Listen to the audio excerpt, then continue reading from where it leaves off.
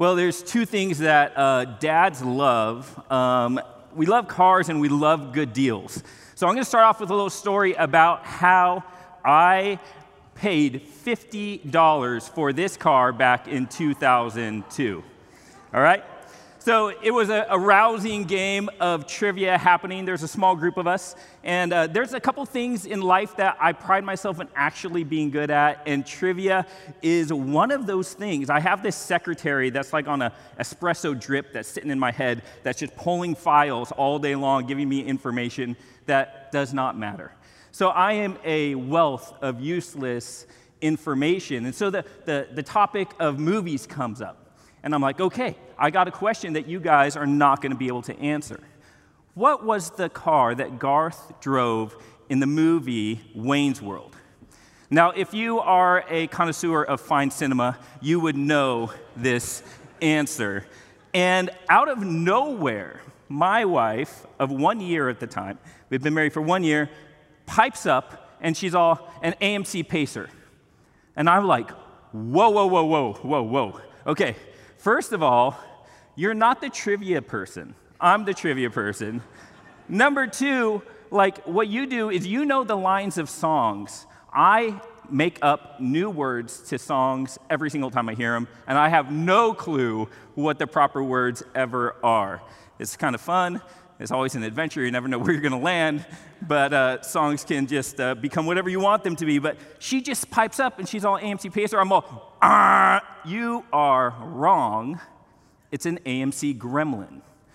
Now, I was supremely confident in my answer. I was not only confident, I knew I was right. And all of a sudden, Natalie's like, no, my friend Gina, her grandma drives a Pacer. It's the same car they used. And we started to get, a little more excited about this topic. And the excitement brought a little bit of warmth, and it was turned into heat. And all of a sudden, we had this heated conversation happening, and these people around us were like, what's happening here? This is a little awkward, a little marriage drama. And all of a sudden, I'm like, I bet you. She's all, fine, I bet you. I'm all, I tried to push it. You know when you push something to like have someone else back down? So I just pushed a little. I bet you $10. And we're newly married. We don't have money. Like $10 that's like like 2 meals at Del Taco at the time, right? And she's like, no, okay, fine. I'm all, I bet you $25. She's all, fine. I'm all, I bet you $50. She's all, let's do it. And I was like, oh no. There's a level of confidence coming from you that is making me nervous. And so we had to drive home and dial up on internet. And we had to start searching, and lo and behold, the internet was wrong.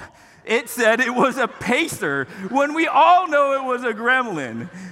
And then after much more debate and much more looking, this car cost me $50 back in 2002. I want to share with you that my desire and need to be right was not worth the risk. It was not worth the effort. It was not worth the drama. It was not worth, because in my mind, I was saving this group from heresy. I was saving this group from untruth. I knew where they were being led down. They were being led down a bad path of believing that it was a Pacer, and I was there to stop it in all my righteous indignation, and it wasn't worth the risk. I needed to be reminded of a few things in that moment. I needed to have like a little Jiminy Cricket or a little something, a little angel on my shoulder, say, Tim, remember these things. It's just a game. And the goal is to have fun and be right, but mainly to have fun.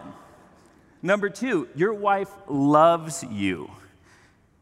This is not something that you need to prove to her. She loves you for who you are and not for what you know. Number three, I needed to be reminded that my wife liked me, not just loved me, and that was being put in risk at the moment. The love would continue. The liking was kind of on the fence. And I also need to be reminded that the unity of the group that we were trying to build And the fact that I was bringing discord into this group, it wasn't worth the risk of being right. And it's one thing when you're playing a game of trivia. And it's a whole nother thing when you're dealing with the church and its body and its life and its health. Timothy is such an interesting book because here Paul, who has had all these years of experience in the church, all these years of experiencing what drives it, the problems that are brought into it, he writes this final letter to this young pastor of a church in Ephesus, and he's like, here is my wisdom for you. You need to carry this. If you have your Bibles, we're in 2 Timothy chapter 2, starting in verse 14. And I love that we get to receive the same words that Paul wrote to Timothy, that we get to receive those for us. And my hope is in the next few minutes, we will be reminded of some important things that have serious consequences, that we will have revealed to us the reasons why we find ourselves so often in quarrels and arguments. And finally, that we will start to reallocate the energy that once went towards those things, towards things that build and unite rather than divide. And I really believe that God's word is here, and it wants to not only help us to realize these things, but actually change our hearts. God is not interested in behavior modification. He is interested in heart transformation. And if our hearts are transformed and we start to share his heart, that's when things change. So let's look. We have this young pastor, and Paul's talking to him, and he's like, here's some problems that are arising in the church. And one of the problems is that people are going to miss out, not stop, miss out on being a part of the spread of the good news of Jesus. And here is what we read in 1 Timothy chapter 2, verse 14. It starts off by these few words. He says, remind them of these things. What are these things that they need to be reminded of? We talked about last week. Eric talked about last week. If you jump back a few verses, it really kind of leans into what it is that they need to be reminded of. In verse 8, it says, remember Jesus Christ, risen from the dead, descended of David, according to my gospel. Remind them that Jesus is alive, that Jesus is risen from the dead, and that not even death could stop him. Now, we've heard that, haven't we? That's like old hat. Oh, yeah, Jesus rose from the dead. Easter, from a little kid, you have like your flannel graph, and like it washes over us. But I want it to wash over you again fresh. To realize the serious implications of that truth. If Jesus really did rise from the dead, then the most powerful thing on this planet that constantly wars against humanity and all of life, the most powerful thing, which is death, could not stop him. So, if we start to think about that, we realize this truth. And Eric talked about a lot last week. Nothing. Say that out loud. Nothing. Nothing can stop Jesus and the good news about him. Nothing can stop Jesus and the good news about him. Now, I compiled a small list. It is not comprehensive, but it starts to help us to maybe internalize what that actually means. So nothing, and that includes, but is not limited to, politics. Democrats, Republicans, libertarians, independents, Marxists, fascists, presidents, vice presidents, the House or the Senate, the far right or the far left cannot stop Jesus and his gospel.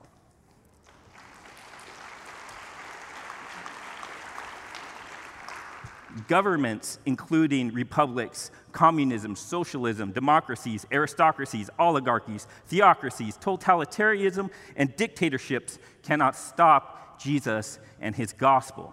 This also means that social movements of all kinds, gender revolutions, sexual revolutions, laws about marriage, laws about prayer, laws about abortion, laws adding rights, laws taking away rights, cannot stop Jesus and his gospel. That also means that theological differences, other denominations, heresies, cults, bad theologies, topical sermons, modern worship, drums on the stage, and even the color of the carpet cannot stop Jesus and his gospel. Amen?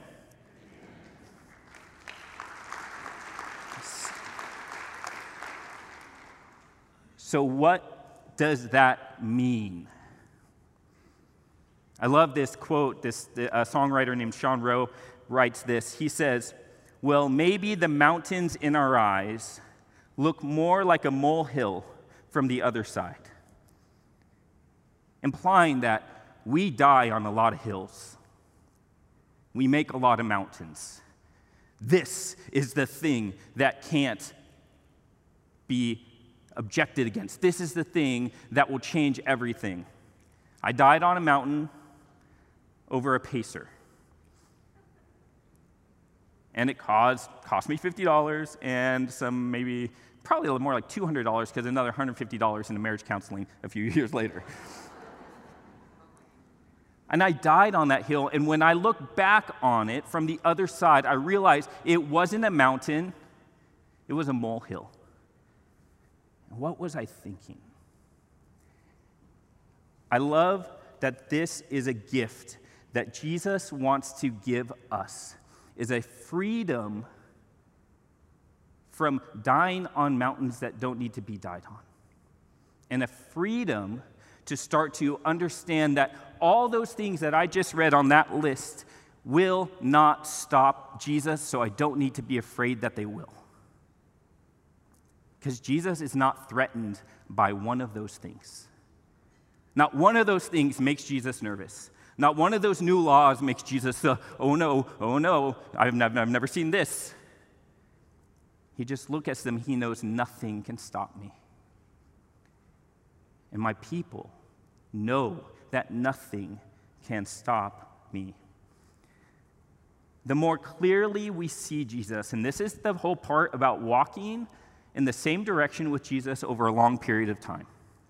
When you do that, you start to see him more clearly. The more clearly you see Jesus and understand his love for you, the more you are able to understand that he not only is for you, but that he offers a living hope, that he offers a way of looking at life that's different, that he starts to become the thing that you value most, because he is so good. We value a lot of things, but what do we value most? The other thing that happens as you walk with him over a long period of time is you start to see his power more clearly. You start to experience him being victorious in parts of your life that you never thought would see victory. You start to trust him to be in control of situations because he carried you through that storm, and he carried you through another storm, and he carries us through another storm. This church has been here for 80 plus years, and there's been a lot of storms, and Jesus has carried us through every one, and he will carry us through the next. You start to trust that he actually can't be stopped. So, we look at this, and then we think about, well, what causes us to quarrel? What causes us to be afraid? Even Paul talks to Timothy about this a few verses earlier. In 2 Timothy 1:7, it says, "For God did not give you a spirit of" what? Fear. He did not give you a spirit of fear, but of, we remember this, like I taught this in junior high, of power, of love, and of self-control, or a sound mind, right? But he did not give us a spirit of fear. And yet, so often, we live afraid. We live threatened. We live scared. And it's interesting because that is where quarrels are birthed. Quarrels are birthed in fear. If we keep reading in this verse, we start to see a little more about what Paul is saying here. He says, remind them of these things and solemnly exhort them in the presence of God not to dispute about words which is useless and leads to the ruin of the listeners. Because Jesus is risen from the dead, because nothing can stop him, don't quarrel about words. Don't get stuck in circle arguments and being right and winning a bet. Don't find yourself in a place where you cause dissension instead of bringing unity. Here's the thing that's interesting. If you actually look at the word brings ruin, it means catastrophe. That's like the actual Greek word there. It's catastrophe. So let's reread it with that. It's interesting. And solemnly exhort them in the presence of God not to dispute about words, which is useless and leads to catastrophe. I think about what it might look like to see the people of God arguing with each other and the world around them, rather than and finding them angry and frustrated and isolated and divisive, instead of walking in the light of Jesus. That is a catastrophe. I look at the last year in so many ways. This has all been a catastrophe for the church. Would you agree? It has not been our finest hour. It's no wonder that Jesus, as we look and we look at his words and we look at what he prayed for, in John chapter 17, he has this last moment on earth, and he's sitting before God, and he's saying his last prayers to God before he goes to the cross. And he prays for himself, and he prays for his disciples, and then he prays for us. And he says this, I am praying not only for these disciples, but also for all who will ever believe in me through their message. I pray that they will all be one, just as you and I are one, as you are in me, Father, and I am in you. And may they be in us, so that the world would believe you sent me. Our unity, or our disunity, will determine whether or not the world believes that God sent Jesus, and that Jesus is God, and that he is the Savior of the world, and he did rise again, and he is alive. God's heart is that we would be one. So what is the alternative? What's the alternative to arguing? What's the alternative to this?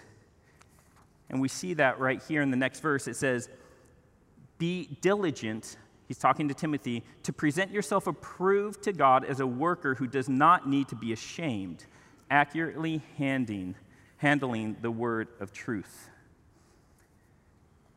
Paul has a different direction for Timothy. He says that instead of finding yourself in useless arguments, maybe it's time to change. Maybe it's time to think about how we're living instead of how we're reacting to what's happening around us. And I think we need to ask ourselves a couple questions. I think one question that's important as we continue to think about, so what do we do instead of arguing? I think a personal question that you need to ask yourself is, and I need to ask myself, is what do we hold that is most dear to us? What is the thing that matters most to you? What is the thing that you value the most? Followed up by, what do we believe threatens that which we value the most? Because when we can identify those things, we actually start to respond differently. We start to realize I don't need to be scared. I think a lot of times we have kind of this idealized view of what it is that we are responding to and the way we're responding. And I think we view ourselves more as a mama bear that's like defending our young, like it's a noble and we're proud of it and we back that. But I think way more often the church looks a lot more like this. I don't know if you've ever seen one of these. It's a wild Chihuahua. They are ferocious beasts that will rip your socks apart and annoy you to death. In so many ways, haven't we, of the church, turned into a threatened little Chihuahua? Well, all of a sudden, this is coming at us, and we respond, right? And all of a sudden, we're just big-eyed, looking around, like, what's going to come at me next? Oh, my world's falling apart, and I'm terrified. I'm terrified. What's the new law? What are the schools doing now?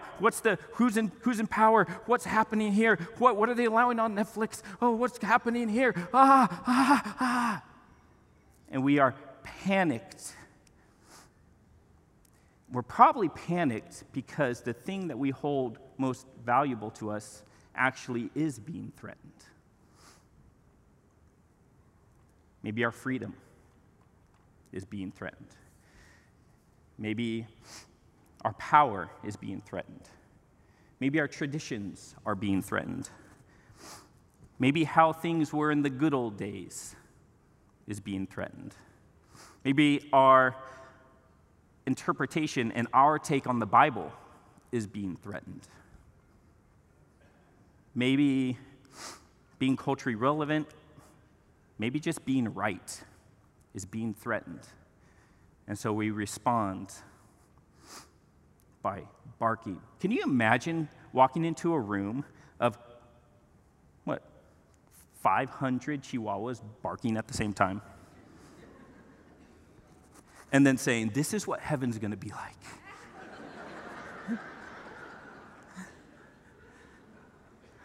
Not very many people are going to want to go. No, I'll take hell. Like, that's got to be better. That's got to be better than this. Let's be better than that.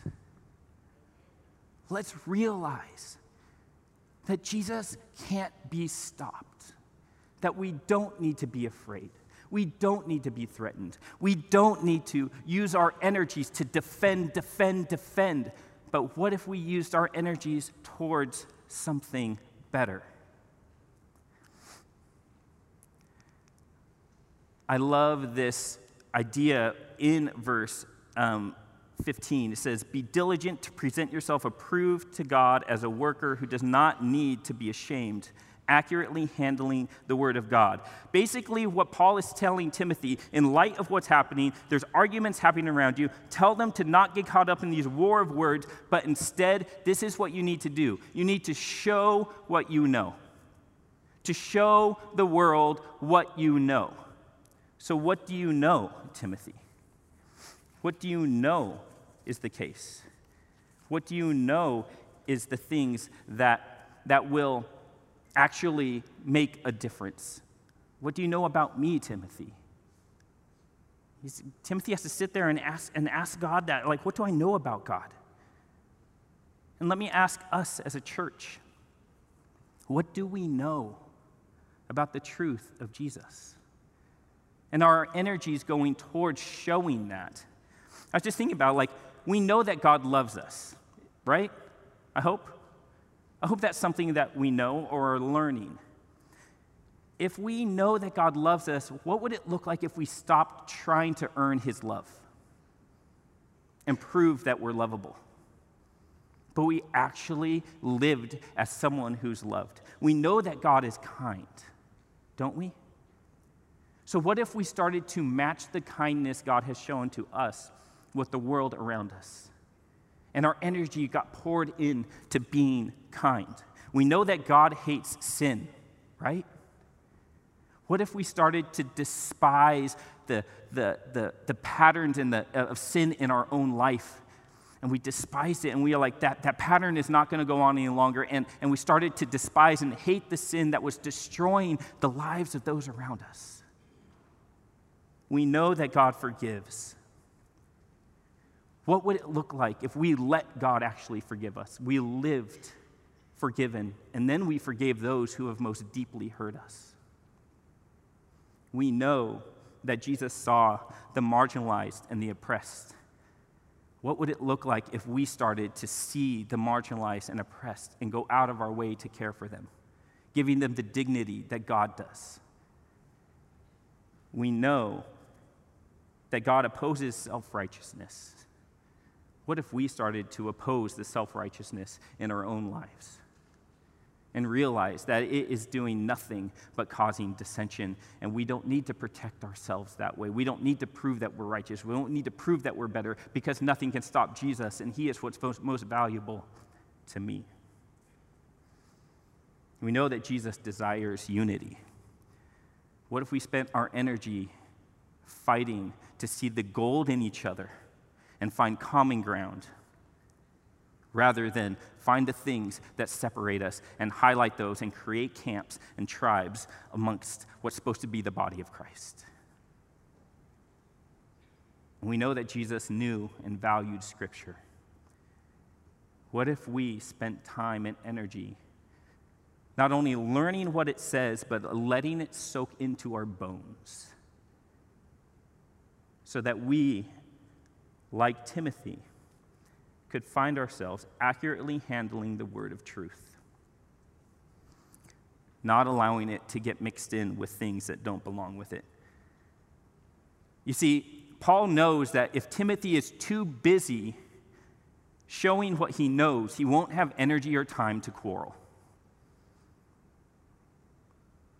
If you have energy and time to quarrel, my guess is you're not doing enough showing what you know. And it's a journey.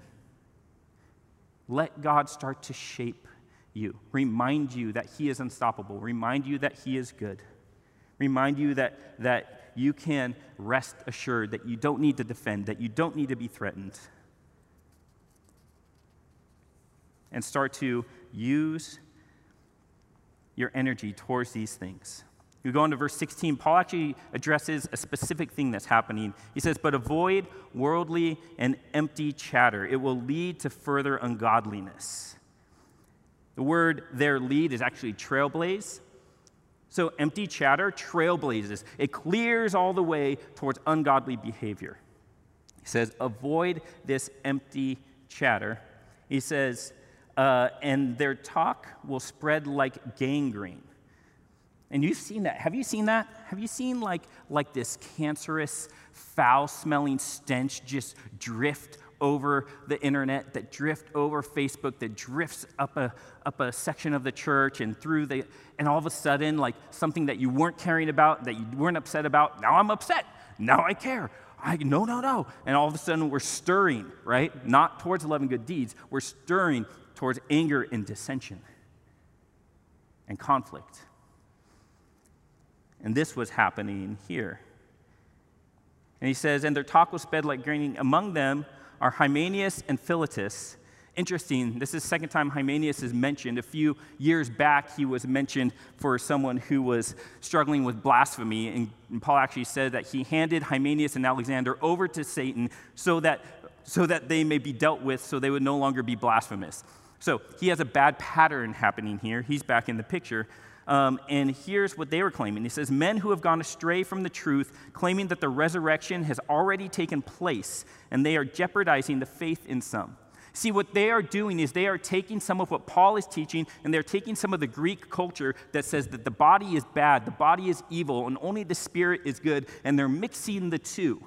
And if the body is bad and the spirit is good, they start to change things, and the resurrection changes from being an actual fact that happened, that we participate in, into an allegory and an idea.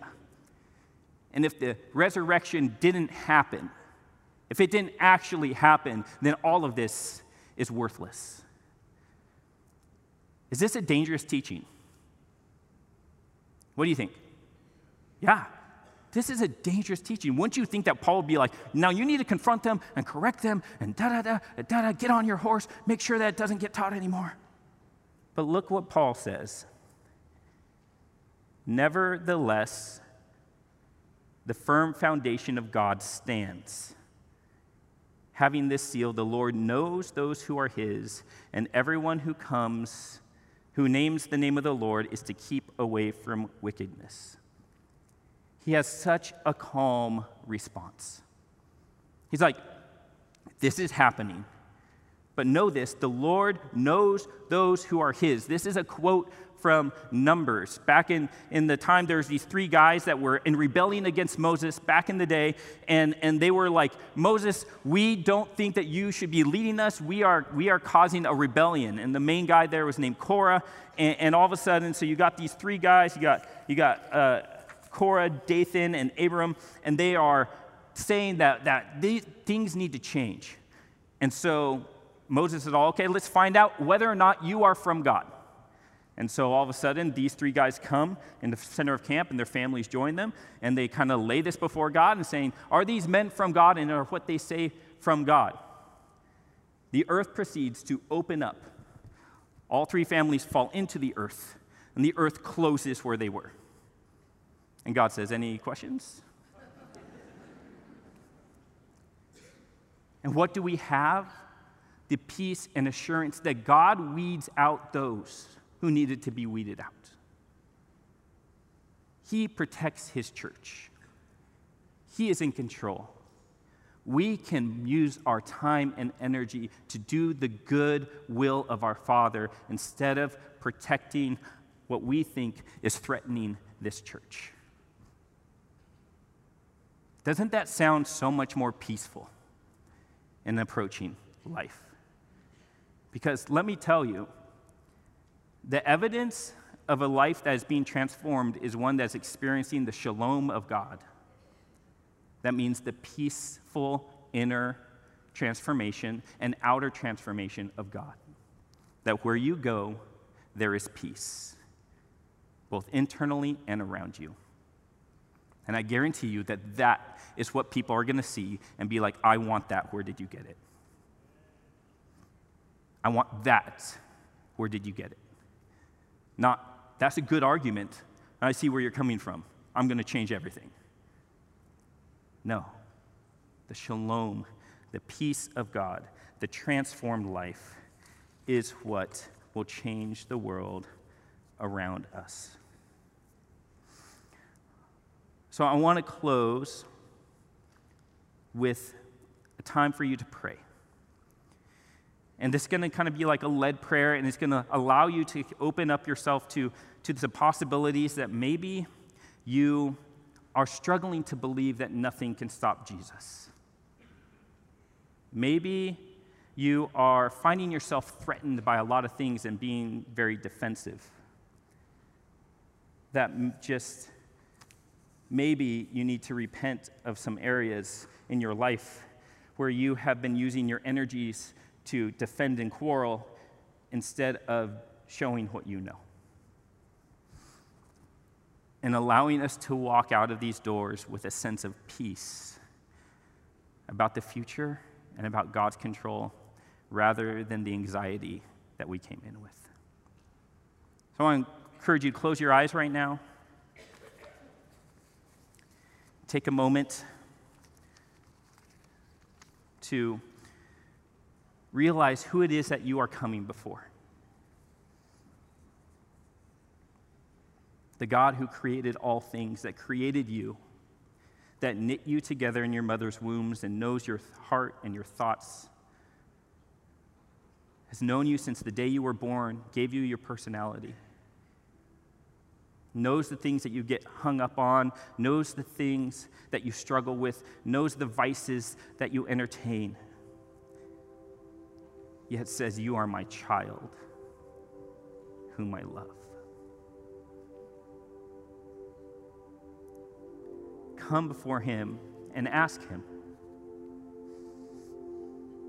God, what are the things that are constantly threatening me that I am afraid will take away that which I hold most dear?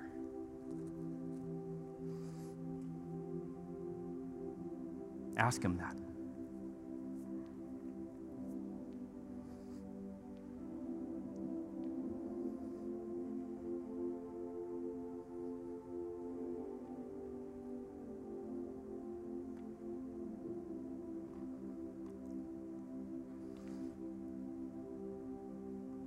and ask him, what would it look like for me to see you so clearly that you become the thing that I hold most dear in my life? Ask Jesus to show you his goodness, to convince you of his love.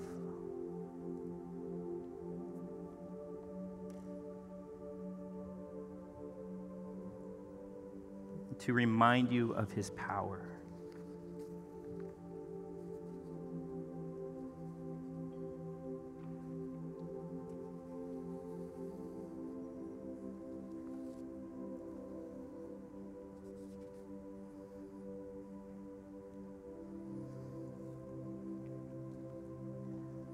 Now maybe it's time for you to repent of the ways you have used your energies to defend. They've used your energies for quarreling, for proving that you are right instead of doing the good works of God. Just admit it to him.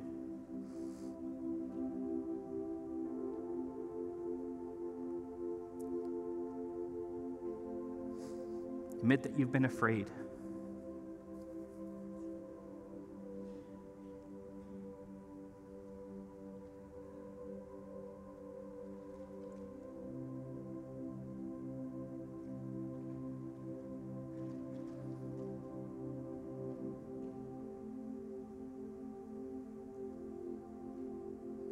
And finally, ask that you would start to experience the shalom, the peace of God.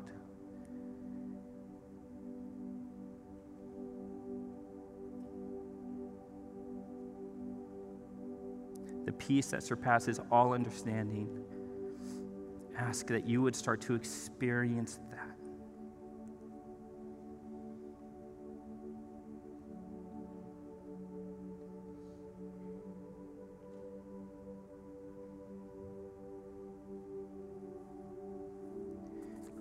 And finally, that God would use that peace to change the world around you.